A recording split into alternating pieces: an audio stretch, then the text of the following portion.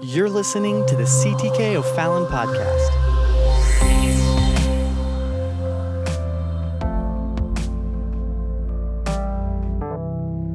Somebody say in Jesus' name. Hallelujah, hallelujah. I thank God for the confidence that we have and the assurance that we have, not in us, but in Him and His hope and His salvation. Amen. And we can be confident in that tonight. Amen. Everything may not be perfect, but God has everything in control. Amen. Turn to somebody and tell them God's got it all in control. Come on, He's going to take care of you. He's going to take care of me. Amen. And I believe that. Amen. I believe that tonight. Amen. God bless you. You may be seated. In the name of the Lord, it's good to be here in the house of the Lord tonight. Sister Burns, is that you I see back there? God bless you. Give her a great big hand. Glad to have you here tonight, all the way from Georgia. Amen. We are going to dismiss our children and our youth class tonight. Amen. We're going to dismiss our children and our youth class. And thank God for all of our faithful laborers around the church. We have had a busy few days here at CTK. And yesterday, I don't know, about 20-some people, quizzers, were around in the house and had a lot of fun. Good things going on. Tonight, I need a couple help. Brother Kendall, it's good to have Brother Kendall. I'm glad that Brother Weeks preached such a wonderful message this Sunday and was such a blessing to us. I'm going to have him and Brother Ryan, if you'll help me out. I have two handouts here tonight. And I have more of the small ones. The small handout that Brother Ryan has is actually the handout that we're going to be going over. But the handout that Brother Kendall has, I don't have as many printed tonight, so maybe we can just give, Brother Kendall, just give one per couple there, maybe. And the handout that Brother Kendall has is some notes that we've covered over the last, I think, 2 or 3 weeks that we've covered. I think maybe the last 2 weeks. So the one Brother Kendall has is covering notes for the last 2 weeks. And tonight we are looking at, we're going to wrap up the subject here of creation, Genesis chapters 1 and chapter 2. And we are going to just tie some knots here on some loose ends. I think that we could go for maybe weeks and weeks talking about this, exhausting everything, and that is not my intent here tonight. We're just looking at the Word of God, and really our focus is, what does the Word say? And there are a lot of things that we could assume, presume, speculate, and we're going to talk about that, look at that a little bit as we have been. And we are in week, I think this would be week number 5. Thank you, week number 5 of this study, Origins, a study of beginnings. And we are looking at Genesis chapters 1 through 11. And we could call this study a lot of things. We're calling it Origins, but we could have called it First Mentions, because in Genesis chapter 1, verse 11 is where we have the first mention of so many big topics, so many things, so many foundational concepts. Next week, Lord willing, we're going to look into Genesis chapter 2, where God gets a little bit more detailed on the creation of man. And we're going to look at the topic of humanity and what the Bible has to say about that, what the first mentions of humanity speak to us. And there are some things that are very strong, very plain, very specific. And that concept, as we know today in our culture and our world at large, is massively under attack. Let's say under attack or being challenged, or something different is being promoted. But we're looking tonight at creation, and we've been looking under our outline of creation, how, and when. So does everybody have the handouts here tonight? The handout that Brother Kendall gave you is the bigger handout, and that handout really touches on the points of the last few weeks. So if you missed the last few weeks, that handout will assist you when you go back to listen to those or to watch those. But that handout should not just be left to its own device. You may be able to look at it and recall some things, but it's not a fully thorough detail there. And so tonight we're going to look at some things maybe that we're stepping outside of the text a little bit to look a little bit at some scientific presumptions and maybe proofs or challenges to some traditional thoughts to reinforce what the text says.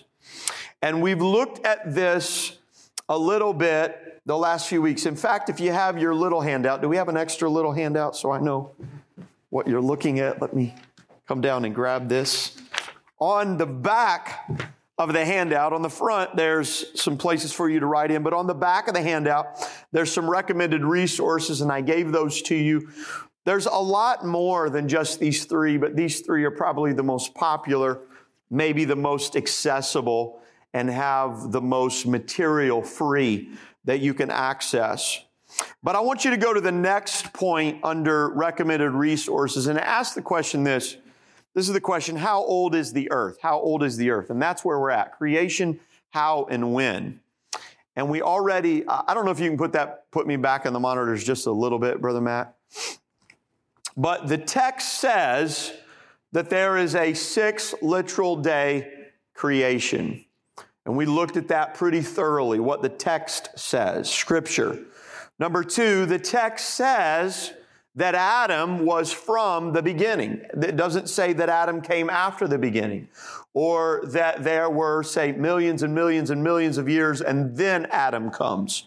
The text says that Adam was from the beginning. We looked at that, how Jesus claimed that from the beginning, Adam was created from the beginning.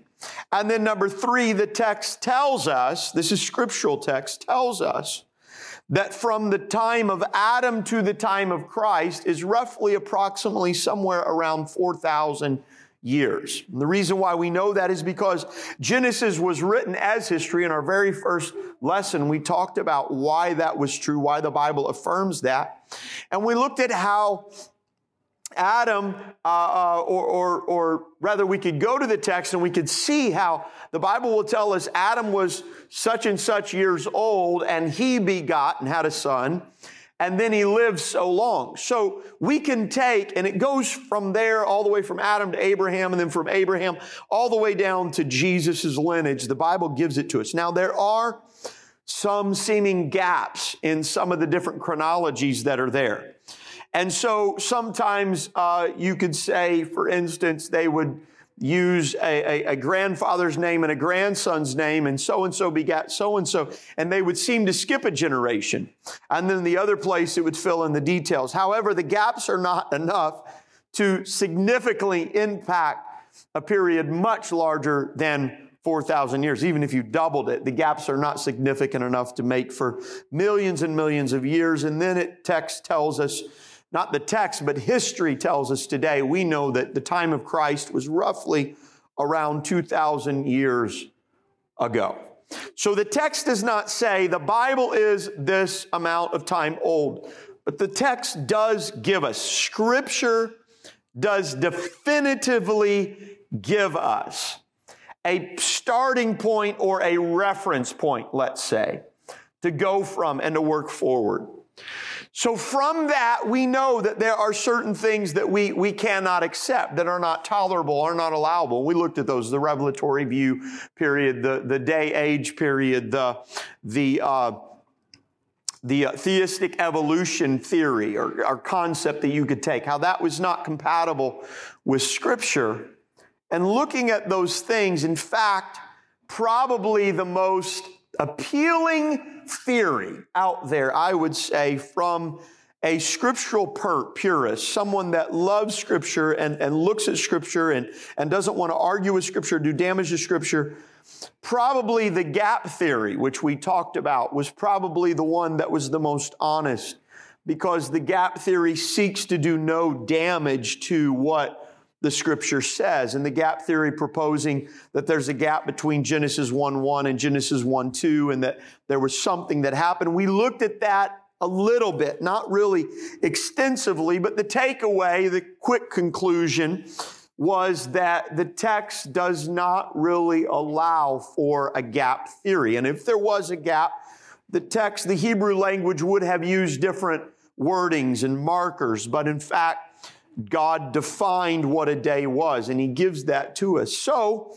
we have to then reconcile, well, how old is the earth? What if the earth then is real old? And the Bible says, doesn't seem to allow for that.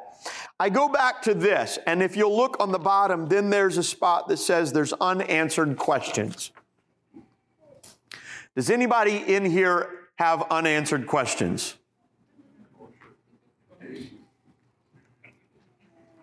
And see how much space I left for you to write your unanswered questions? I want to go on record really plain here and say, I can't answer all of your questions because I can't answer all of my questions. But I will say this, the Bible, and I've said this before, the Bible does not tell us everything there is to know. It tells us everything we need to know. Let me say that again. The Bible does not tell us everything there is to know. The Bible tells us everything we need to know. So when you ask me how old the earth is, I don't know. I'm not God. But I can tell you that Scripture was written as history. It's more than history. It is the living Word. And we can stand upon Scripture and we can believe Scripture to be true. And Scripture has never proven to be wrong. Albeit there are many people that would disregard it and say there's no way that the earth could be that young. Now, maybe there is something that we're missing, something that we're not seeing as far as when we're reading Scripture. But I would give it to you that I could be missing something. In fact, I'm pretty sure that at some point, sometime, we might be missing something. But what I do not accept is that Scripture is wrong. Right. I might be missing something I'm reading in Scripture, but Scripture is not wrong. And so if I am wrong, let me be wrong. But Scripture is not wrong. And we talked about this last week, and I want to be sure to give to you, there is a certain tolerance and an allowance that we ought to have for people when it comes to this topic and this subject. Because, for instance, when you go to day 6, there's a whole lot of stuff happening in day 6. That's a lot of stuff to fit into one day, one 24-hour period of time. But it's impossible for me to come to the text and say, well, that can't happen because naturally it wouldn't have played out that way, when so much of the rest of the text of Scripture, and I'm not just talking about Genesis, I'm talking about the whole Old Testament and the whole Old New Testament, has stuff that's impossible for me to believe, and yet it happened. That is the point of Scripture, to prove God. And God says the impossible, and then He turns around and He does the impossible. In my devotions today, I was reading in Isaiah. And in Isaiah, there's a messianic prophecy. I believe it's in chapter 35. And he says that Messiah is going to come. And when He comes, He's going to open the eyes of the blind. And He's going to unstop the ears of the deaf. And the lame are going to leap. This is what Isaiah says in chapter 35. John the Baptist comes as a forerunner of Jesus Christ, and he comes to Jesus, and he says at the end, he's at the lowest point of his life, and now he needs assurance. He's looking for assurance. God, tell me I didn't do it wrong. Tell me again that we got it right. And he sends his disciples while he's in prison and says, tell us, are you the one, or should we look for another? And what does Jesus do? He quotes Isaiah 35. He said, go tell him that the blind see. Go tell him that the deaf hear. Go tell him that the lame walk. Go tell him, he said, and then he goes on and he quotes other parts of Isaiah, that the gospel is preached to the poor. You know what he was doing? And when Isaiah wrote that, and John testifies of this, the Gospel of John. Now, Luke tells the story of John the Baptist having that dialogue. The Gospel of John, John writes and says, since the beginning of the world, never has it been known that anyone has opened the eyes of the blind. It's never happened. And yet Isaiah is saying that when Messiah comes, he's going to do the impossible. John comes and says, are you the one? And Jesus said, did I not do the impossible? Is there anybody else? Isaiah said the only one that's going to do this is Messiah. And he just testifies. And then he follows it up and says, blessed is he who is not offended in me. You know what he was telling John? John, you have the privilege of hindsight. And hindsight, you can see the impossible prophecy and the impossible fulfillment proven. You can stand upon that. But blessed is he who is not offended in me. Blessed is the one who can hear the impossible prophecy and still be waiting for it to happen, but yet believe in God. Because God says when he ascends up into heaven, I'm going to come again. You know where we're living right now? We are living between the prophetic word of God and the fulfillment of some of the word of God. And he said, blessed is he who is not offended in him. And so what a privilege that is. But how can we have faith for what God says he's going to do? Well, it's because we know he has done what he already said he would do. And if he did that, then he can do this. And so just because we cannot explain it naturally is not a logical reason to say that God could not or didn't do it supernaturally. That's right. So, and we want to be careful, though, because we don't want to just use that as a cheap excuse to explain everything away. So we want to look at tonight some true presuppositions in scientific arguments that would go against Scripture, or let's say be arguments for a very, very old earth. And what we realize is that we are presented in society today a lot of bias and a lot of theories without presenting all of the facts. And so tonight we're going to look at that. And everybody said in Jesus' name. In Jesus' name, amen. So let me make this disclaimer. I am just a layman that reads books. I in no way claim to have any knowledge in depth of science. And so I don't understand all of the concepts here, but what I am quoting tonight is coming from degreed, let's say, approved scientists. And so there are not all scientists, just because you're an astronomer doesn't believe you believe one way. So we're going to look at these. So number one, the first presupposition that we want to look at tonight, and I'm going to give us 6 or let's say 7 presuppositions that are going to be massive factors in the age of the earth. The first presupposition is the distant starlight presupposition or the presumption. And you can write some notes here on whatever you want, however much you want here.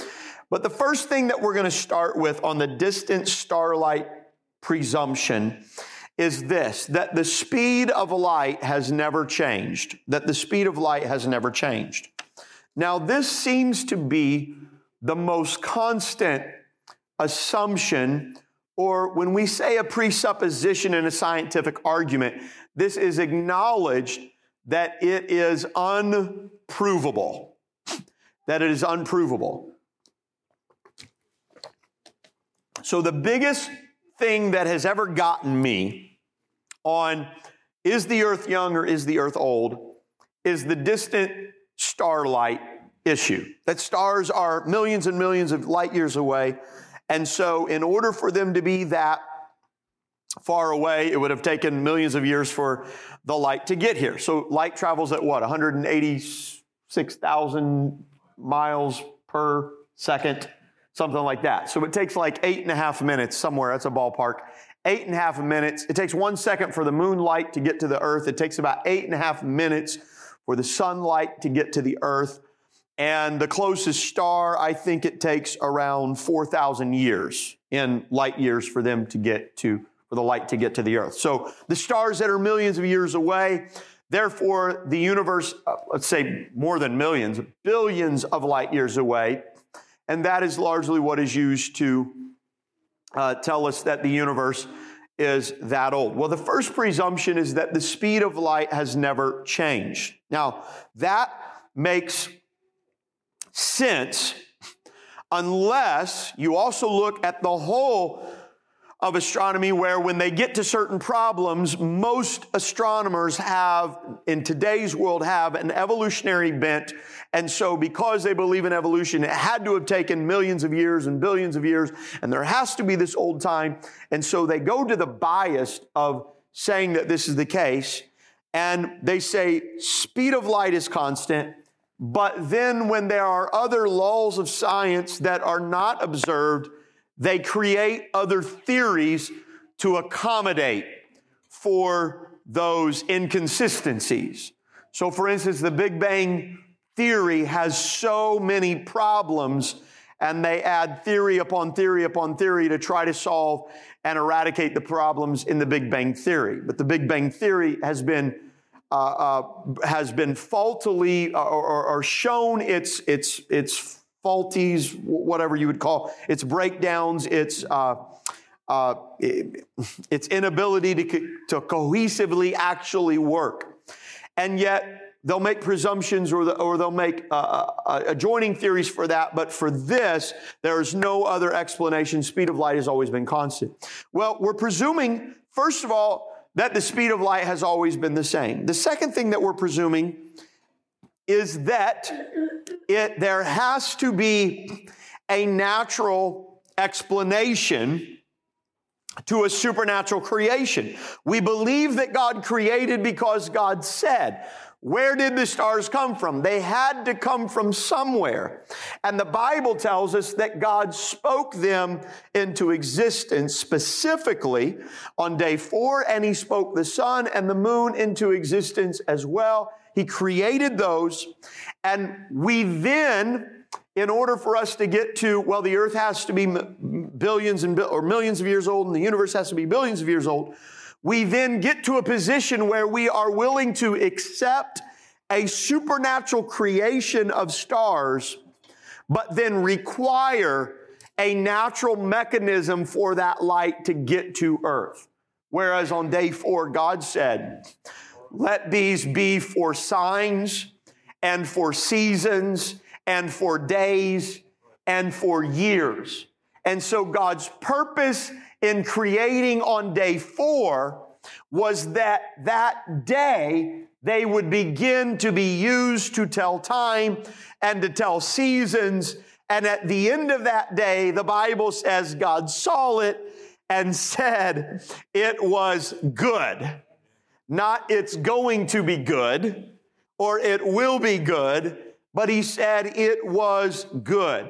And His purpose was for that to be able to tell time that day.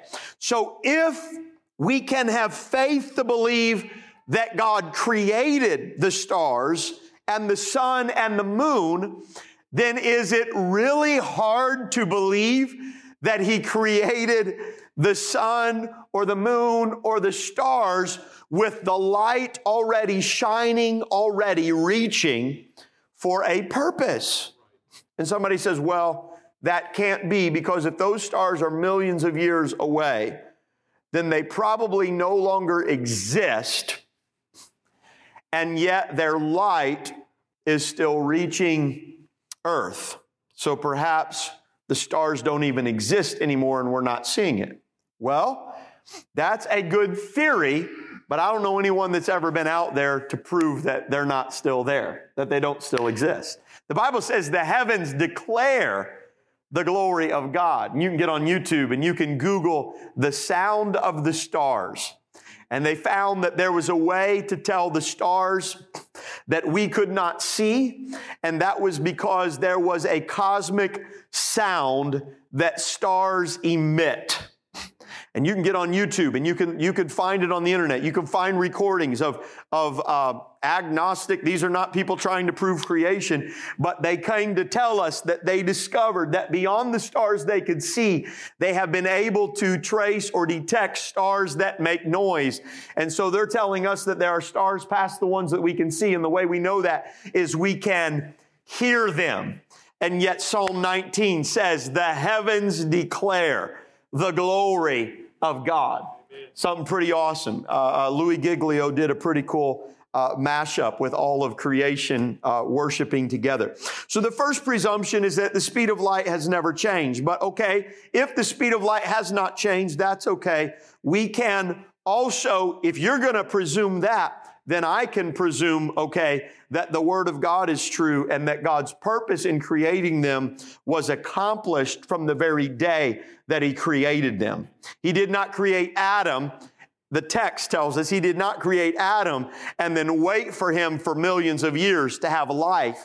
He formed him and then He breathed into his nostrils the breath of life, or his face, the breath of life. And that day, Adam was not a little child. He was not an infant. He was not a baby. He was a man. He was mature at that day. Eve was mature on that day. And so God could have created the universe in that mature state as He wanted. However, so you say the universe is billions and billions of years old. Let's look at some problems with that thought. The first problem, as I quickly go through, the first one is the recession of the moon. The moon orbits the earth, but the earth spins faster than the moon. The moon has a gravitational pull, and because of that gravitational pull, it causes our oceans to be pulled towards the moon. Thus, we have tides. It's called a tidal recession or whatever. The earth involvement with the moon, we see the different change in tides. So as the moon goes around the earth, the change in the tidal activity actually causes an exertion of kinetic energy, whatever they say, upon the moon. And they have measured, scientists tell us that the moon is moving away from the earth every year about 1.5 inches. So the moon is moving away from the earth every year about 1.5 inches. If we were to go back 6,000 years, 2,000 years of the time of Christ, from Christ to Adam, about 6,000 years, the moon would be 800 feet closer to the earth, which in the great span that it is really isn't that much, really doesn't change things that much, except for maybe the tides were bigger back then. But if we were to go back, the universe is billions and billions. We're up to 15 billion years old or something like that now. If we were to go back 15 billion years, that's a problem because it only takes 1.5 billion years for the moon at 1.5 inches a year to come into contact with Earth. And that causes a problem with the universe being that old. So could it be that the moon is actually testifying that the earth is young? The second thing is the planetary magnetic fields. Each planet in our solar system is known to have strong magnetic fields. If you go back, if those fields were really billions of years old and they were as strong as they are now, they would have been so strong back then that it would have collapsed. That the solar system would have collapsed. However, when you do the measurements, the problem they have is that if the universe was as old as they say, they should not have the strength of the magnetic fields that they do. And that is a discrepancy that they cannot reconcile. The next is the spiral galaxies. How many have seen the pictures of the galaxies? And when you look at them, there is a spiral. It seems like there's this spinning, and out of there are these offshoots, and inside the spiral, the line is tighter, and then as it winds around, or unwinds rather, it gets looser on the outside. We've observed that those galaxies are in motion. They are in spiral. But what we have also observed is that the inner part of those galaxies spin at a faster rate than the outer portion of those galaxies, which means if the earth was as many billions of years old as they would have said, at the rate that those galaxies are spinning, they would have spun so tightly that when we photograph them, they would just almost look like a cloud disk. There would be no definitive lines in them. And so actually the explanation for a spiral galaxy is not that long ago as opposed to long ago.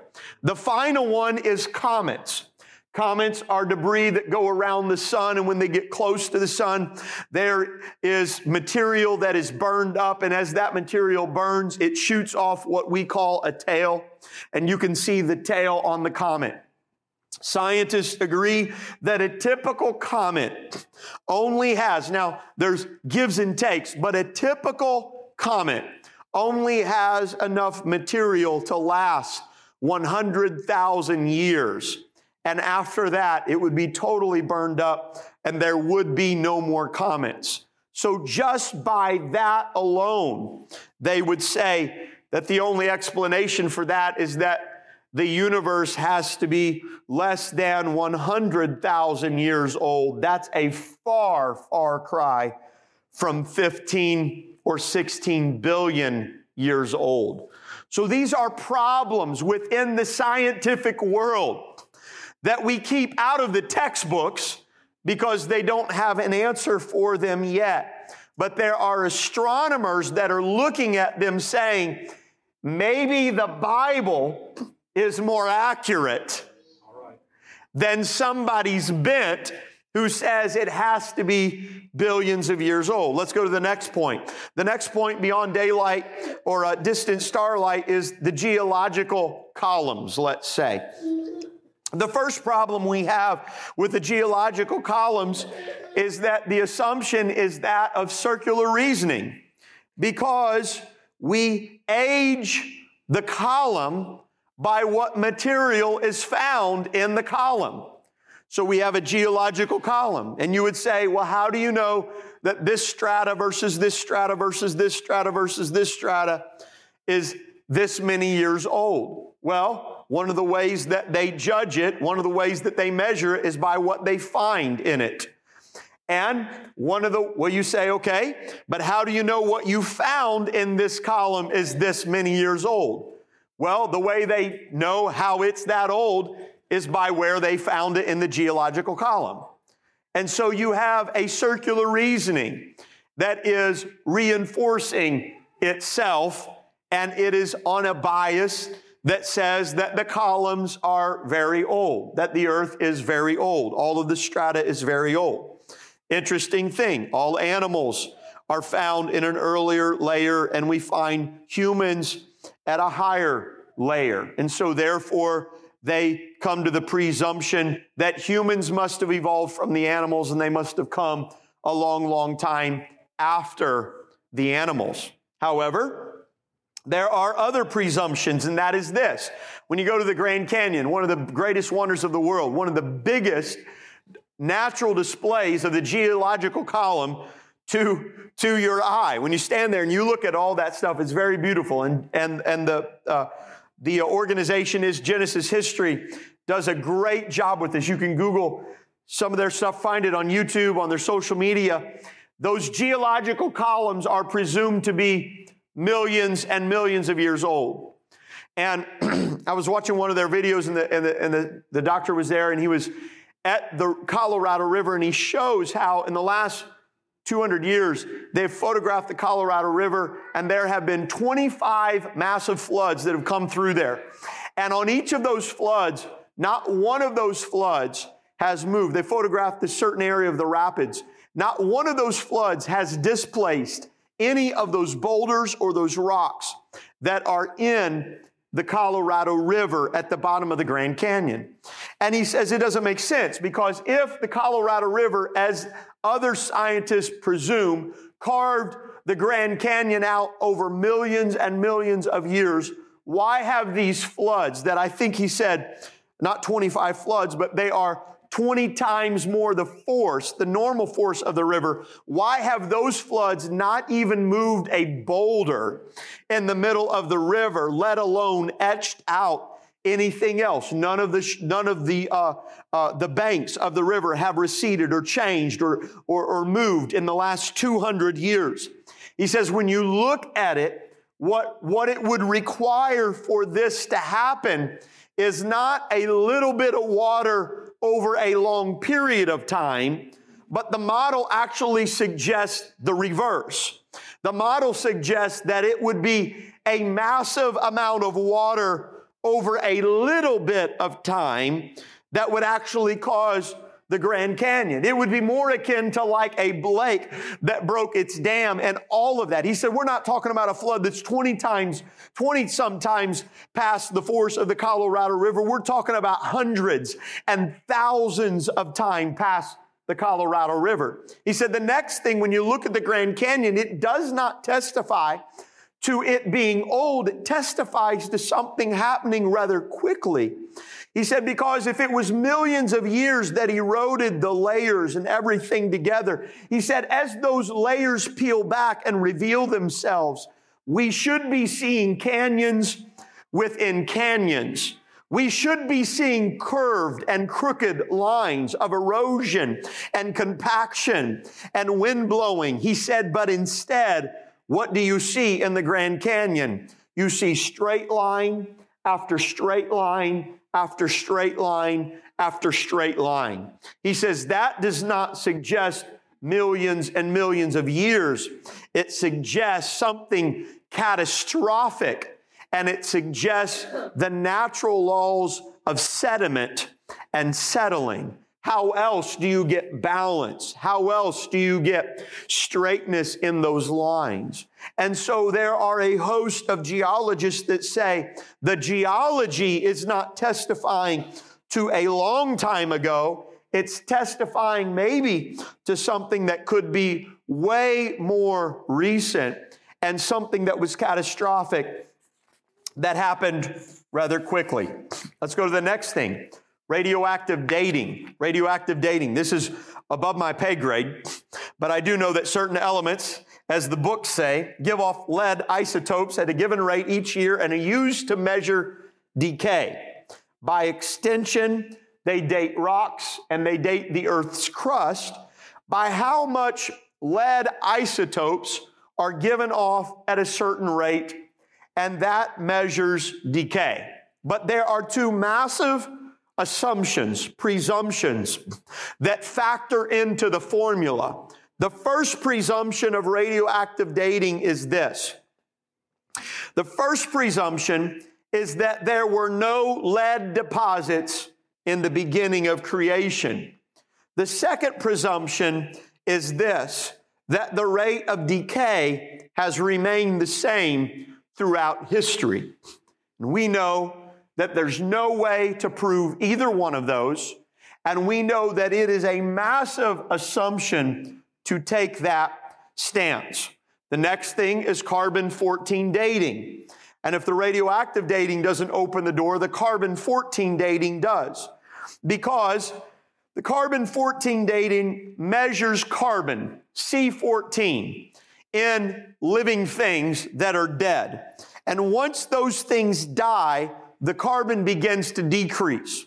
And so when they go back and they measure something based on the amount of carbon in there, they then say it is such and such amount of time old because it's been decaying so long.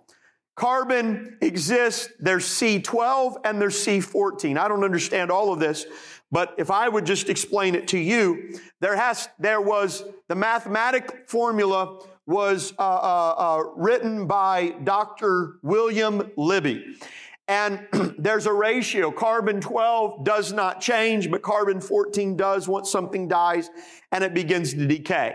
And somewhere in their formula, they had to, for their measuring systems to work with carbon-14 dating, There had to be equilibrium in the atmosphere among carbon so that carbon does not change, so that then we have a fixed standard by which we can go and measure it.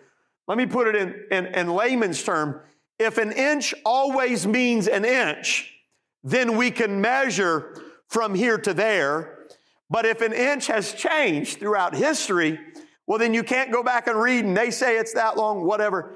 It's not going to say anything. It's sort of the same thing with carbon. There has to be equilibrium. This same doctor in his original work said that if the universe was created and carbon is something that is emitted and put off by living creatures, if it was emitted, then it would take approximately 20 to 30,000 years, 20,000 to 30,000 years for the world's existence, for the world to achieve equilibrium so that we could actually measure carbon.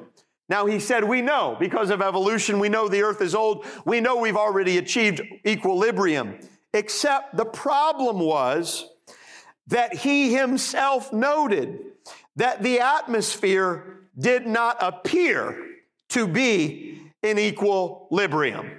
So the man that created carbon dating said it requires equilibrium for carbon dating to actually work, and yet he also acknowledged problematically that the atmosphere did not appear to be in equilibrium. His answer to that was there had to be error in his measurements, and his tools must have been faulty. And yes, the world has to be in equilibrium. So the presumption of carbon dating is that our atmosphere has achieved equilibrium. In fact, there's things that testify that perhaps that is not the case. And if we are in equilibrium now, who's to say that the earth is not only just a little more than 30,000 years old? We're not talking millions and millions or billions of years old. Here we see the moon to the earth couldn't be larger than maybe 1.5 billion years old. So somebody's calculations, comets 100,000 years old, equilibrium 30,000 years old. Somebody's calculations are not right. Let's look at the amount of the salt in the sea. Well, the amount of salt in the sea they measure and they can guesstimate, and so therefore the earth has to be such and such years, millions of years old. But the presumption is this, that the sea started with no salt in it at the beginning. That's presumption number one. And the second presumption is that the rate of deposits of salt into the sea have not changed, and they have always been fixed. One big factor that we'll look at, and that is what happens if there was a global flood. How much of these measurements are changed? The next is the measure or the amount of sand in the world. Sand, we know, is particles that are crushed together. We are presuming, though, that creation began with no grains of sand in existence. That's a massive presumption to say that God created the world or that the earth was formed without sand in existence in order for that to be an adequate measurement. By the way, I mentioned it last week. I think the city outside of Saugatuck, I can't even remember the name of the town, but Saugatuck, Michigan. If you've ever been up to Lake Michigan, that Saugatuck, Douglas area, there is an entire city that is under sand, and that city is less than 100 years old. And you can pay money to get on the dune buggies, and they'll take you around on your tour, and they will drive you over the top. Well, for liability's sake, not over the top of the buildings, but around there. And sometimes, depending on the season, how the winds blow, you can see the corners of the tops of the buildings, and they'll tell you, okay, that building, no massive high rises 100 years ago, but that building it was a little bit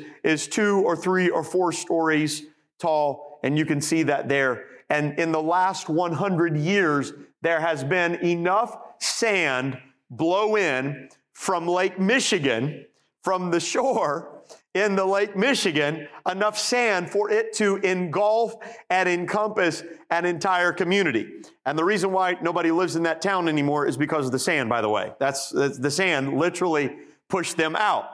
So we look at that, how massive that sand comes. Where did that sand come from? And how quick is it there from the dunes in Indiana, whatever, it blows over that. So there's some things that have taken place rapidly. Going back to the geological column, they've already gone down. If you would study things like Mount St. Helens that blew up, when did Mount St. Helen go? Does anybody remember that? When was it? 1980? Okay. Are you sure? Yep. So they've been able to look at that and go back, and some of that stuff doesn't make sense. He's sure. Google says it. It's absolute. No, he's right. And so they go back and they measure that, and ironically, they get from their biased deductions and measurements old Earth conclusions from something that has been observed in a lifetime. Now, the last thing that I'll leave you with is the global flood factor. The Bible says, and we're not going to look at this now, we're not going to give defense for it or argument for it, but the Bible says that God destroyed the world with a flood. Now, I'll jump way ahead. I don't believe that it was a local flood. I don't believe that it was just a few people that died. I believe that it was the whole earth. I believe it was catastrophic. I believe it was a reset. There's so many things that break down if you don't allow the Bible to say what the Bible says. And so God made Noah build an ark, 100 years. He built that ark and he sent animals. If God was going to bring animals of each kind, 2 by 2 of the unclean, 7 by 7 of the clean, and the fowl of the air, if God was going to bring them supernaturally into the boat to survive a local flood, God probably could have in 100 years had them migrate to the other part of the earth. But he built a boat, and he talks about catastrophic devastation. So if the Bible says that the fountains of the deep opened up, the Bible says that there were things. This was not just a nice little drizzle like we had this morning or yesterday or whatever. This was catastrophic that came and fell on this earth. What happened? If we go and get it, we'll look at all that stuff. The biggest thing for us to believe in a global flood is when Peter in his epistle, he writes 2 short, very short epistles, and he refers to and appeals to us being ready for the second coming of Jesus Christ, and he goes back to what took place in the flood. And if the flood was only a local flood, and it was only for a few, then when Jesus Christ comes back, his coming back is only going to affect a few. And that is not what the Bible says. That is not what the Bible teaches. And so, let's just say, okay, we'll be open-minded here. There are things we don't know. But what would explain a Grand Canyon? Evolutionists say that the Colorado River, millions and millions of years, eroded the Grand Canyon. The problem is that the Colorado River flows north into the Grand Canyon and south out of the Grand Canyon. At the north part of the Grand Canyon, the rim is higher than the south part of the Grand Canyon. So you're telling me that the river flowed uphill to erode something to flow downhill. The river would have flowed around a high point. But what does fit a model for a massive erosion is a massive lake or a massive series of lakes. And all of a sudden, it overflows its banks, perhaps from rain, perhaps from something else. And now you have this massive torrent that goes rushing through, pushing pressure that is almost uncomprehendable, pushing through there. And you get animals stuck in sediment and things at height. How else do you explain fish fossils at the top of the mountain? But a catastrophic flood. If we would just allow our minds to go to where the text actually says what took place, a catastrophic flood could have explained a lot of things. The displacement of sands in the middle of deserts where there's no water. A catastrophic flood could explain a Grand Canyon. A catastrophic flood could explain the even layers of sediment in a certain area around the world where when the waters receded, things settle down. Heavier things settle on the bottom. Weaker things settle on the top. A catastrophic flood could explain a whole lot of things. It could explain an ice age.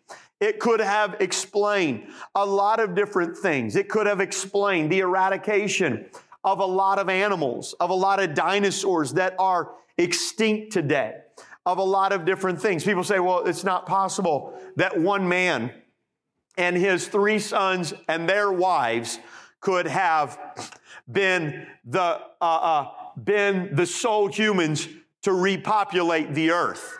Well, actually, if you run the population numbers, if the earth is really millions and millions of years old, and humans are as old on earth as they want to say we are, the earth right now should be overrun with a population. But actually, it makes more sense. The numbers numerically fit right now if there was a human reset by God, and from one family came all of the people of this world.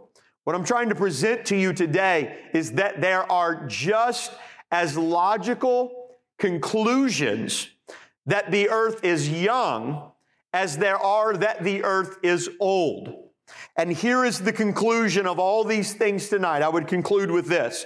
Here's what we do know, and that's this. Finite, fallible man is giving us their best guess while making unprovable assumptions on how old the earth is.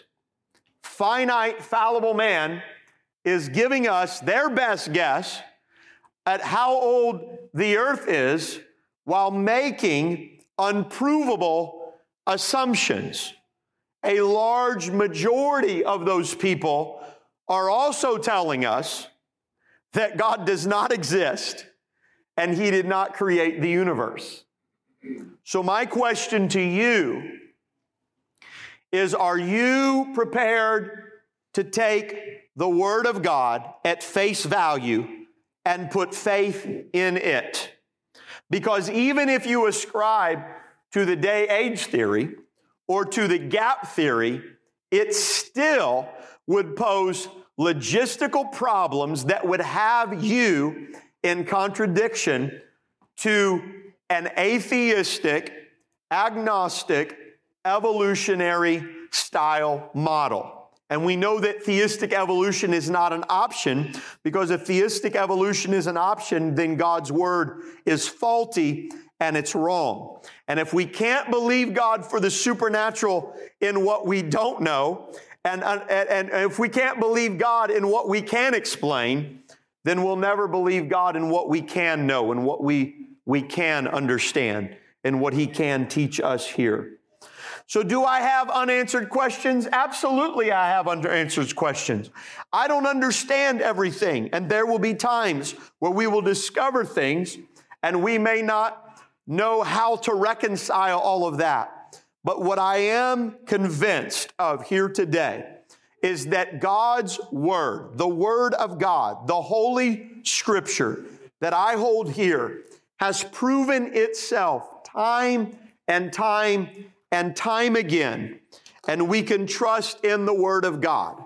We may be missing something. There may be something in there that we don't understand, but God's Word is true, and we can stand on God's Word.